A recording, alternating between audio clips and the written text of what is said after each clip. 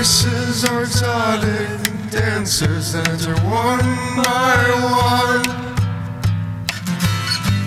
Make love to all of your orifices in ear seduction. Ear seduction. Hello and welcome to Ear Seduction. I'm your host, Paul Schilling. And today we're going to take some time to discuss the El Paso shooters manifesto. I know that this is sort of a hot topic, and I know that there are many people who believe that we shouldn't talk about it or that it shouldn't be published. I also understand that there are quite a few people that want to discuss the points of view in the manifesto. And I actually subscribe to the latter of those two ideas. I think it's a good idea to wrestle with the ideology of the shooter. I'm not going to say his name. I do understand the logic behind when people say they don't want to name the shooter because the shooter wants to become famous. The shooter does indicate in the manifesto that he does want to become famous, or that he thinks he will become famous. He does anticipate news coverage. He does anticipate other shooters following in his footsteps. And he cites other shooters in his manifesto as providing information and inspiration. So we won't be saying his name, but I do want to talk about his claims. Now, as an exercise in critical thought, I think it's good to go through these claims, the El Paso shooter's claims, and determine, is he correct? Is he incorrect? Does he employ any logical fallacies? Does he have any false conclusions? Does he have any non sequiturs, for instance? And I guess, not surprisingly, he does have quite a few. So this is going to be the first part in a two-part episode. In this part of the episode, I'm just going to cover what it is that the manifesto says, and I'm not going to read it word for word. It's quite jarbled. It's self-contradictory in places, and it jumps around a bit. It doesn't have. It's not very well reasoned. But I am going to cover the main points that he makes. I'm going to do very brief critiques of these points, but I'm going to save the majority of the analysis of what he's claiming for the second podcast. Now, in the second podcast, I'm going to talk more about, is there any truth behind his claims? I was actually very surprised in reading this manifesto how much he cites issues that I think a lot of people are concerned about. I wasn't anticipating that a right-wing white nationalist mass shooter would be worried about topics like the environment, for instance, or automation, or that he would also fault the Republicans, for instance, for many of their pro-corporate policy.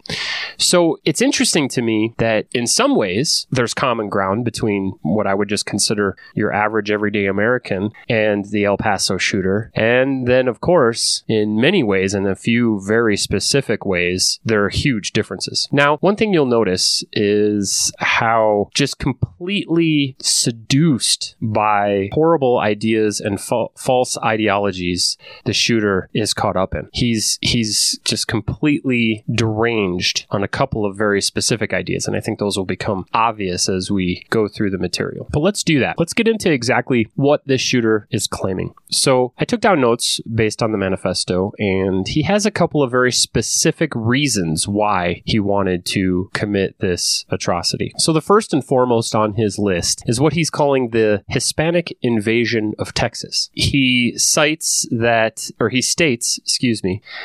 he didn't initially blame Hispanics for all of the problems in the United States, or the problems that he's most worried about in the United States. But after reading The Great Replacement, which is a conspiracy theory popularized by Renaud Camus, I believe that's French, who wrote a book called The Great Replacement, and it was published in 2011.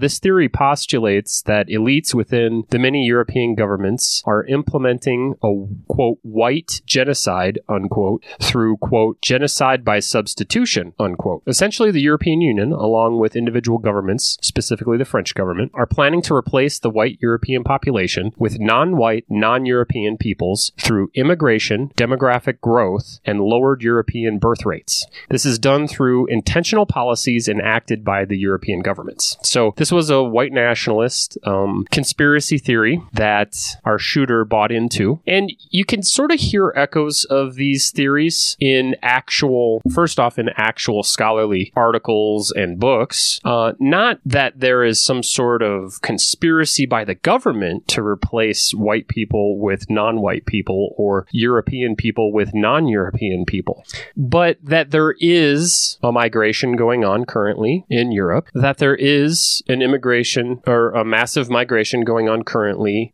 that there is currently a massive migration going on in Europe, and that the European people are having certain specific issues related to the migrants. Now, one can postulate all kinds of reasons for these issues or remedies to these issues, but there is a large migration of people into Europe, and in some places that is causing either social unrest or social concern or financial concern. So the problem with Renaud Camus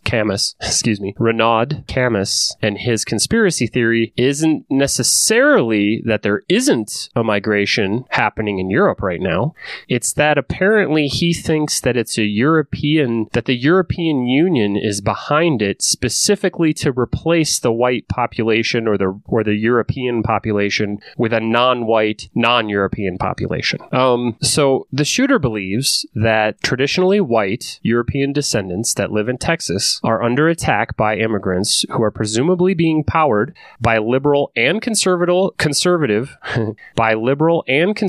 elitist policies. These policies will bring about what he's calling a white genocide. That's his words. Those are his words. Through a quote substitution unquote that will forever change the great state of Texas from a predominantly Republican state to a Democratic one. So he's very concerned that the Democrats will take over in Texas and that this will swing the entirety of U.S. politics towards the liberal side or the Democratic side. He speaks at this in length, but there isn't a lot of substance to what he's saying. And so I've just sort of truncated it to the main points that he makes. He doesn't go on to cite many of these claims. He doesn't try to prop them up. He simply just makes more claims. So, like I said, there's not a lot of substance in what he's saying. He does make certain claims, but he backs them up with other claims instead of actual evidence for these claims.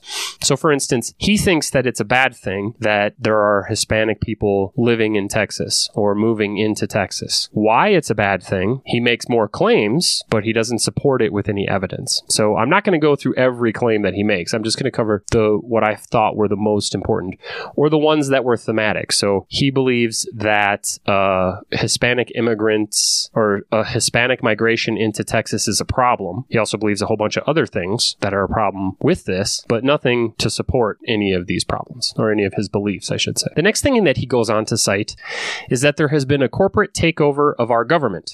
He says that both the Democrats and the Republicans are pro-corporation, and pro-corporation is equivalent to pro-immigration. He says the Dems are worse than the Republicans because they're nearly 100% pro-immigration, while the Republicans are still divided over this issue. So he believes that the Republican Party and that Republicans and Republican policies in general are our best chance at thwarting the takeover or invasion, as he calls it, of Hispanics in the state of Texas. Another major concern of his was automation. So he states that as much as 50% of U.S. jobs will be replaced by automation in the next 10 to 20 years. He believes that the answer to this issue will be a universal basic income.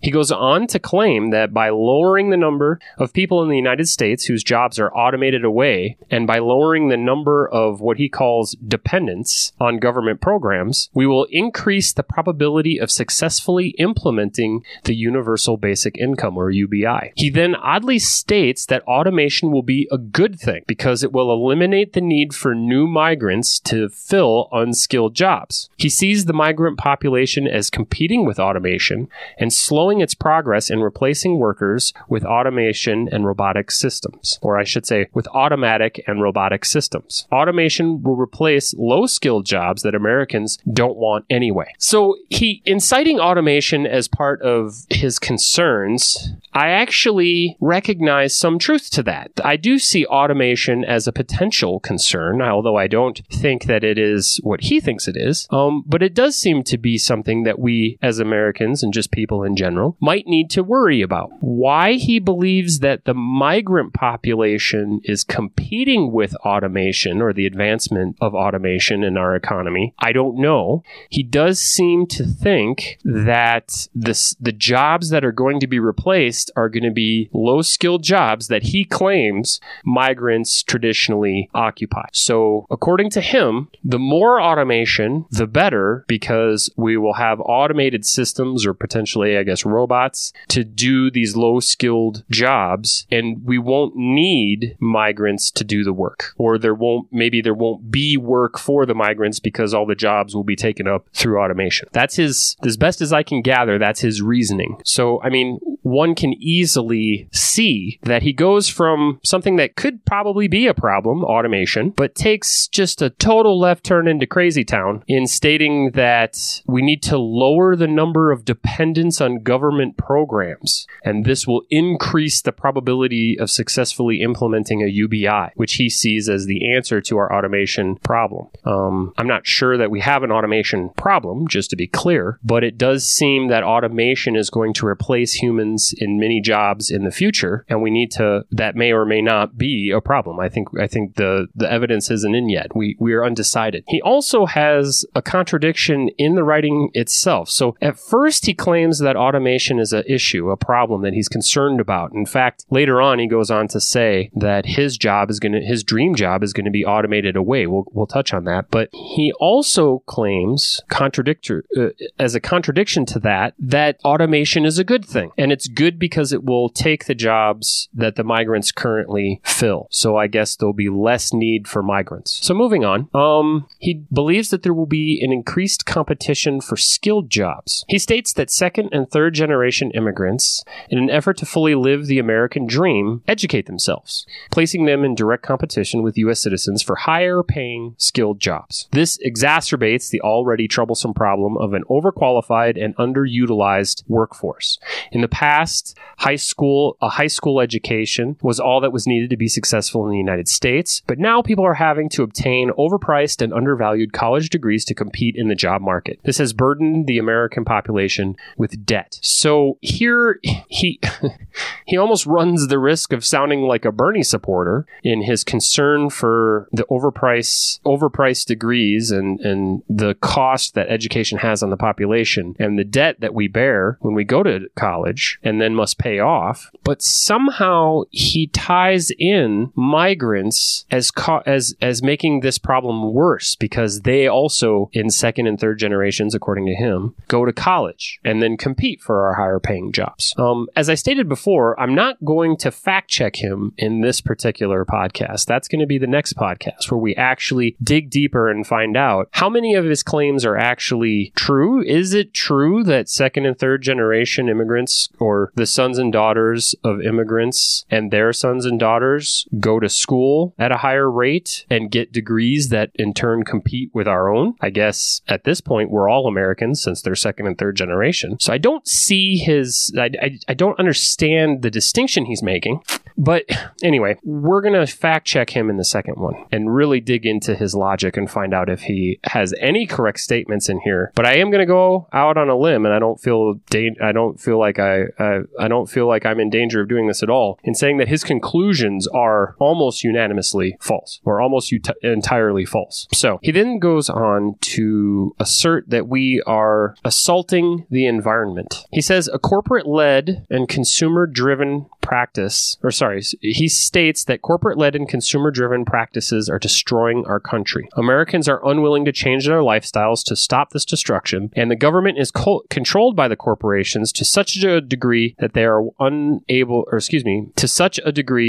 unwilling to make any meaningful changes to environmental policy. So he recognizes that the environment is in danger, that we're in danger of climate change, that climate change poses a real problem. This also surprised me. I did not think, and maybe naively so, or admittedly naively so, that a mass shooter like this, who is clearly preoccupied with immigration as basically the source of all of our problems, or at least one of the problems that we need to address more readily than in many others, I didn't think that he would be worried about the environment. In fact, I would have assumed that he probably would have been a climate change denier, but he's not. I can't help but empathize with him on this point, and that troubles me. I don't want to empathize with him, but I think what he said and what I outlined in this initial, which was a sort of a truncated version of what he was saying, is that corporations are dragging us down further into the murky water of climate denial. Not only are they pushing the denial agenda, but they're also taking the will away from our politicians to make any meaningful changes. And I do think that largely, and I don't think it's just Americans, I think it's all people, are unwilling to change their lifestyles to stop this destruction that we will see in the future. The water will rise. It will get warmer. Desertification will occur. Our food sources are going to be at risk, and weather patterns are going to change. And we don't seem to, as a people, have the will to make any real changes. I don't know anybody that's making any real personal changes other than maybe some light bulbs. I know I'm trying to make some changes, but I am also constrained by my finances. It's not cheap, for instance, to get geothermal, but that is the only way to go completely solar, according to my calculations. So this is a tough one. Now, here's the punchline here, and this is where he goes completely wrong. Here's what he says, essentially. He claims that we need to decrease the number of people using up all the resources. And this is where I quote him. I say, quote, "If we can get rid of enough people, then our way of life can become more sustainable," unquote. This is obviously completely misguided and misinformed, and not a humanist position. In the second podcast, we'll get into that, how he overtly trespasses on the tenets of humanism in his conclusions. But here is just such a stark example of how, if you have an ideology that has, let's say, two main pillars for its foundation, one of them being correct, that we're destroying the planet through human activity, or at the very least, we're causing climate change through human activity. That's a correct pillar. And your second pillar is that the only way to resolve this is through lowering the population. And for him, specifically the Hispanic population in the United States. Those two pillars of his ideology, while one being correct, the first one,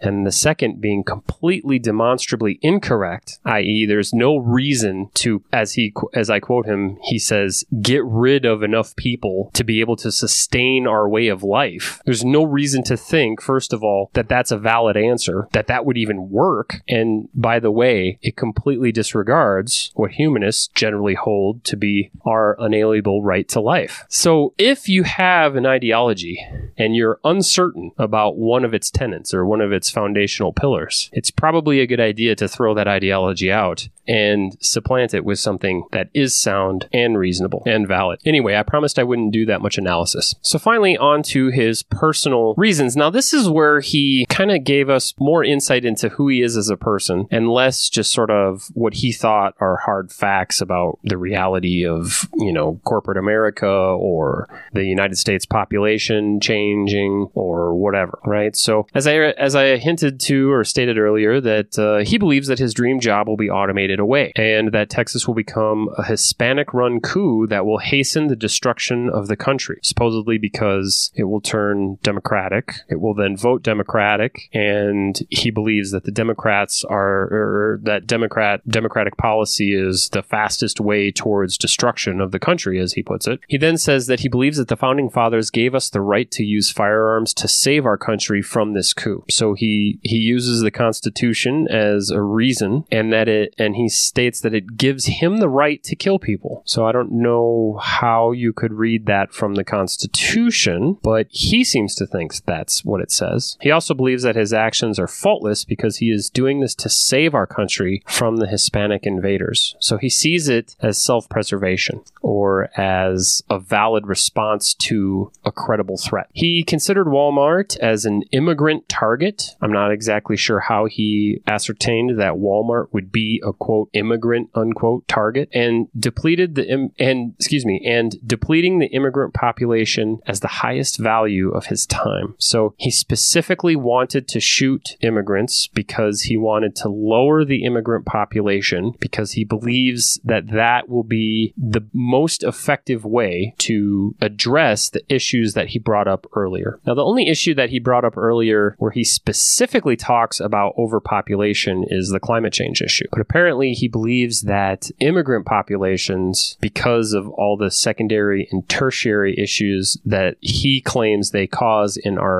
economy and in our politics, that that was the reason that they were the best targets for him. He states that he is against race mixing because it, quote, destroys genetic diversity and creates identity problems, unquote. He doesn't go on to provide any evidence for this. He doesn't describe this in any more detail. He says that, and then that's it. In regards to, he doesn't describe what genetic diversity means, how what he calls race mixing destroys genetic diversity, and he doesn't go on at all to say what an identity problem is or what these problems are. He also called race mixing, quote, unnecessary, unquote, and, quote, selfish, unquote. He states that second and third generation Hispanics form interracial unions at higher rates than average, and that this is another reason to send them back home. He goes on to claim that cultural and racial diversity are temporary, and that diversity diminishes as stronger cultures overtake weaker ones, or a genocide will occur. So what he's saying there is that racial diversity is temporary because at some point there will be a genocide, and that will, I guess, decrease racial diversity. He wasn't specific on that. Then, astonishingly, after all of this, after talking about why he's going to kill Hispanics specifically, and after clearly identifying himself as a racist, and propping up his racism with his so-called reasons, his economic reasons, his climate reasons, his political reasons, none of which, by the way, are asserted with any supporting evidence. He says, and I quote, "The idea of deporting or murdering all non-white Americans is horrific," unquote. "As many of them have been here as long as the whites and do not, and have done much to build our country." So even within this manifesto, which you would imagine would clearly detail out exactly what he was thinking and why, he is in conflict. He also, he goes to great lengths to describe what he's calling a Hispanic invasion and why that's a threat. And then he states, very, very human here, what he says, the idea of deporting or murdering all non-white Americans is horrific. It is horrific. It's horrific to even consider such a thing. And he recognizes that. It almost cries out in this manifesto as the actual answer, the actual reason, right? This is horrific. It shouldn't happen. You shouldn't do it. I just wish he had just thought about that a little longer and made a different choice.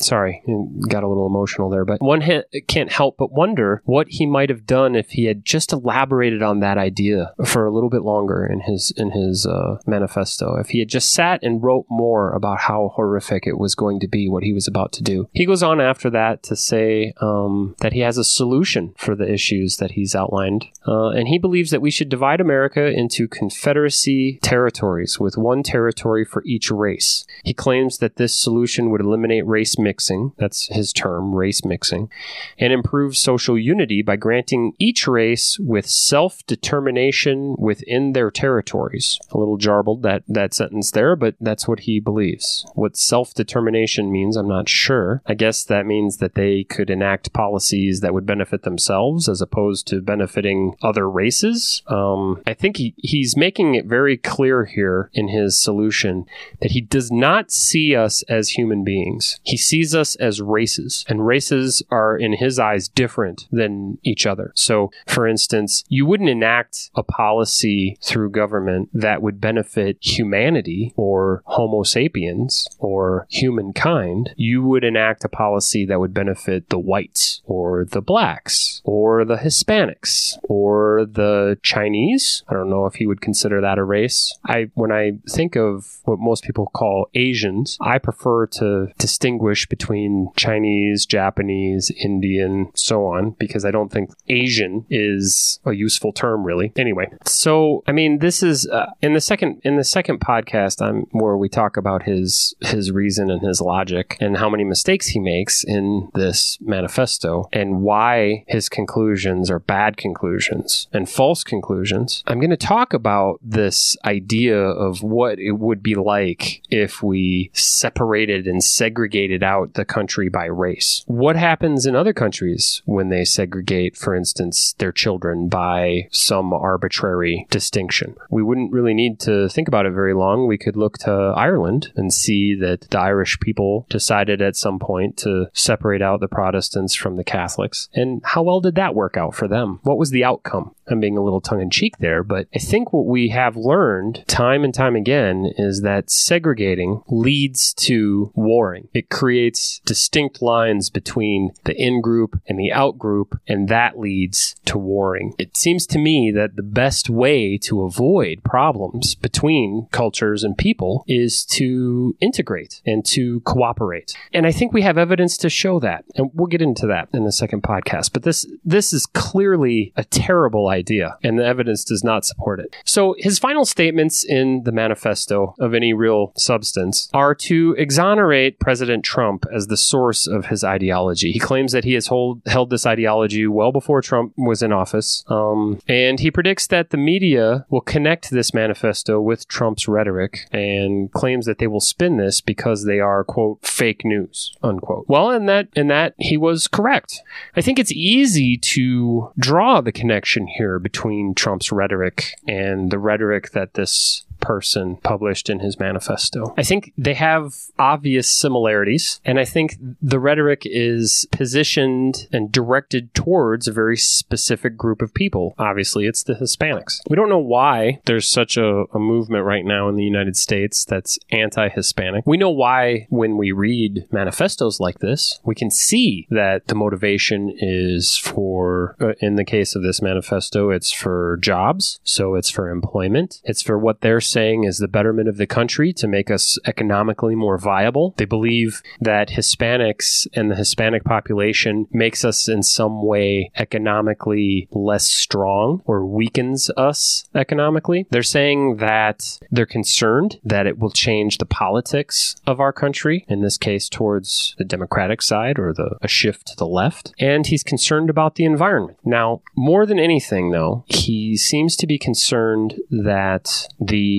white of European descent population in the United States is going to be replaced with a non-white, non-European descent, with a population of non-white people of non-European descent. And why this is a problem remains a mystery. The shooter doesn't provide any analysis or any further reasons. I guess as readers, we are supposed to take on board into our minds without any critical thought to the matter that this just is a problem. And I fail to see the connection. I don't see this as a problem. And I don't know that you would see it that way either. I don't know. This is the kind of podcast where I want you guys, the listeners, to engage with us if you can, if you will. Now, me personally, I see this as not a war on race or economics or politics, but a war of ideology and ideas. I'll give you an example. So the degree to which any person, whether they're an immigrant or whether like a new immigrant, part of the current migration, or whether it doesn't matter what kind of person they are, but any person in the United States, the degree to which they are for or against our right to free speech, or for or against the separation of church and state, or for or against our unalienable rights, like our right to life, our right to pursue happiness, and so on. To me, that's the concern I have with the population of the United States. Not what race it is, or what gender, or what their home, quote unquote, home country was,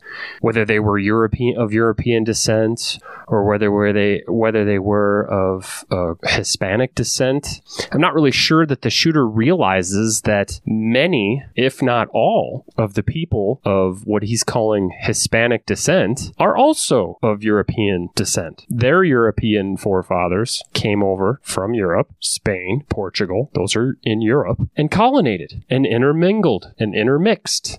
And so if he's trying to separate the races, for what reason we couldn't say, but if he's trying to do that, he's largely too late. It's very troubling because the Hispanic population that lives in Central and South America are just as intermingled with the natives and each other and the French and the Spanish before they came over here and the English and so on and the German as we are. I don't know how many of you have done the 23andMe or My Family Tree or whatever it's called .com, where you find out, what part of Scotland you're from or whatever, or you find out what percentage of you are of Irish or of German or of Spanish or of Native American or of whatever, or French. But we're all intermingled with each other. There is no pure race. And what this shooter fails to recognize is that race is largely just something we call one another based on superficial appearances. Some would say that there's really no such thing as race. I don't know if I'd go that far, but I would say that race is superficial. It's like eye color, or it's like hair type, whether it's brown or maybe hair color, or whether it's curly or whether it's straight or whether it's coarse or silky. I mean, these are superficial things that differentiate us from one another. But we all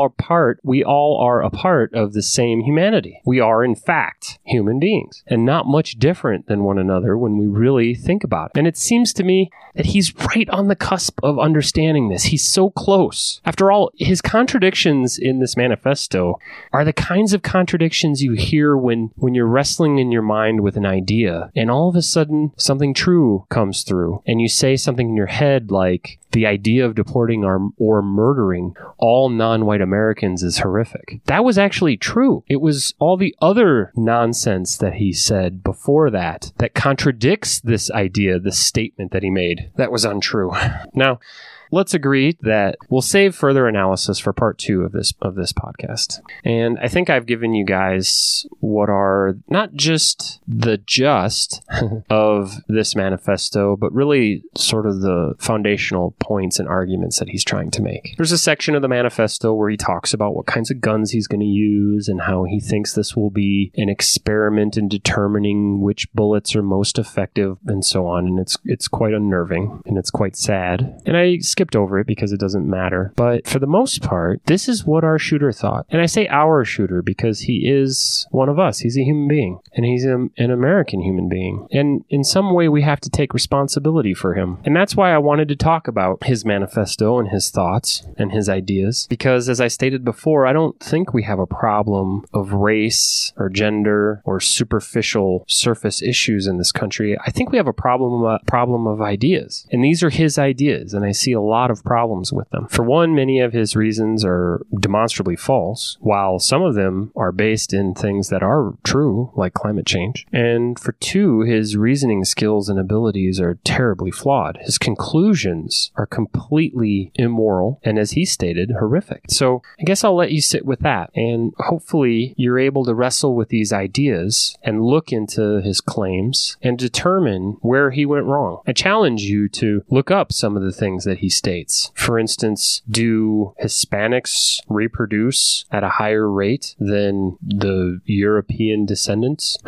We're all European descendants, so I don't know what he's talking about, but is there any reason, for instance, to think that our government has implemented policy to replace white America with a non-white, non-European migrant community? Clearly, I think that's a conspiracy theory, but there are reasons to look into these ideas and find out what's the underpinning information. Because one thing that I've noticed about most of the people that we would consider crazy, and that's another reason why I wanted to do this podcast, I don't think that our shooter was the kind of crazy that we want him to be. I think he is a kind of crazy, but he's not like serial killer. The voices in my head told me to do it crazy, or my dog told me to do it crazy. Not necessarily. He doesn't necessarily think he's an orange, for instance. He's not that kind of crazy. But he seems to be someone someone who was deeply troubled by where he saw the future, where he saw us headed, and for some reason, as a good friend of mine pointed out, thought he alone could change the course of that future. And maybe that was his biggest flaw, that he failed to recognize the power of working together. So instead of cooperation, he chose annihilation. And I guess I'll leave you with that. Thank you so much for listening. I hope that this podcast helped you understand who this person was, why they did what they did, and gave you some answers to any questions you might have about this atrocity and about why people seem to be doing these things more and more. Again, in our next podcast, we'll go over some of the ideas and his conclusions and show how they're incorrect. I'm going to give him as much credit as I can for anything that he gets correct. But unfortunately for all of us, the survivors, and most unfortunately for the victims, there was few and far between. He got very little correct as far as I can tell from a detailed reading of his manifesto. So thank you again for listening. All right, so there we've detailed out what it is that the El Paso shooter had to say in his manifesto. Again, I didn't want to take too many positions, although I did end up arguing with him a bit. And it was really hard not to recognize the humanity in some of the things that he said. I think as I get older and as I learn more about the world and the people in it, it's not really that cut and dry that this is a good person or this is a bad person. I know some people that have a lot in common with the El Paso shooter. I know some people that believe in wacky, crazy conspiracy theories, and they, collect guns and dried goods in their basements, and they're sort of waiting for the apocalypse, or perhaps they're considering doing something to bring on the apocalypse. I don't know for sure. What I do know is that some of these people have children and wives and families, and they seem to care very much for those folks. They care very much for their in-group. It's just too bad that they are under the impression that there is an out-group, and that out-group is an immediate threat to their in-group. Now, tribalism is nothing new, and we see it everywhere around us. I was raised, for instance, by homophobic, racist, sexist, white Protestant, and some Catholics. I actually had to go through a process purposefully to engage with my racism, my homophobia, my sexism, and try to become a better person, try to come out the other side with a better understanding of why I felt that way, why I was indoctrinated into that mode of thinking, and how to get myself out of it. Now, very recently in my life, one of my best friends in the whole world, a 20-year, 25-year friendship, was completely derailed by homophobic, racist, tribalist thinking. Sprinkle in some Alex Jones conspiracy theory and some Jewish space lasers and QAnon, and essentially I lost a friend to the Trump cult. Now, that's a really hard thing to go through. That's a really painful place to be in a 25-year friendship. And I tried everything I could think of to keep him from going down that road. I tried everything I could think of to salvage the friendship, because what we don't understand, I think, a lot of the times is evil is in us. It's something that can happen to us. We take a wrong turn down Crazy Street, and all of a sudden now we're thinking in an evil way. It's important that we engage with these people and try and bring them over to the correct side. And that would be the side that doesn't think that, in this case, Hispanic Americans are evil and that they're going to ruin everything. Now, there's a moment in the podcast where I get a little bit emotional, where the El Paso shooter talks about his humanity a little bit, where he recognizes somehow that what he's considering doing and what he eventually does is going to be an atrocity. It's going to be horrific. It's hard not to dwell on that for a moment and realize that this is a human being, and he's probably a lot like you and I. And while we might never go down that road that he went down, that we're responsible for him in a certain way, right? We're responsible for the people around us. We're responsible for what they hear and what they think. And if we infect them with something terrible, like for instance, my grandfather infected me with what he wanted to be a hate for all the people, all the foreigners, as he called them. Now, I didn't fall for it. It didn't make sense to me, but he would have liked me to think that way. His other grandchildren, many of them, not all of them, but his other grandchildren thought that way. How terrible that is. What if he, my grandfather now, had just stopped to think about how important it is for me, his grandson, to think correctly? I can't help but think that maybe this El Paso Paso shooter, if somebody had just said something to him, if he had just had more support in critical thought, in understanding what race actually is. I mean, imagine if the El Paso shooter had embraced evolution and understood what genetic diversity is. As soon as you understand what the science actually tells us about race and genetic diversity, the El Paso shooter's hate of Hispanic Americans just disappears. It just dissipates. There is no Hispanic American. We're just people. That's one of the great things about science. It's how it frees you of your bigotry. Now, when I say we're responsible for him, we're responsible for him in the same way my grandfather was responsible for me. And some of the things that my grandfather taught me were invaluable in life, and they were true and accurate. And then other things were horrible and completely inaccurate. We're going to talk about that more in season 3, but I just wanted to touch on it. We're responsible for the people around us. We're responsible, and you need to take responsibility for what you say and what you do and how that affects other people. If you say something to somebody that inspires them to go out and shoot somebody, you need to be responsible for that. You need to worry about what you say, in other words. And as far as I can tell, with all the information out there, the absolute best thing you can do is to make sure that what you say is as accurate to reality as is humanly possible and is grounded in science as is humanly possible.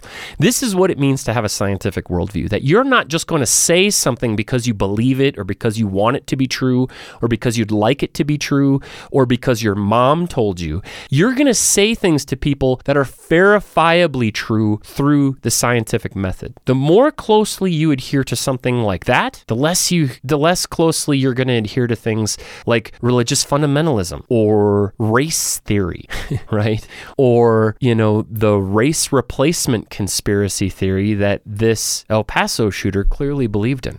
Now, it's a pretty long episode, so I'm going to leave it at that. Thank you so much for listening. Don't worry, we're going to get into this a lot more in future episodes, this type of thinking, this type of critical thought, how to break down things and understand them for what they are, whether they're valid or invalid. Thank you for listening. This has been Ear Seduction.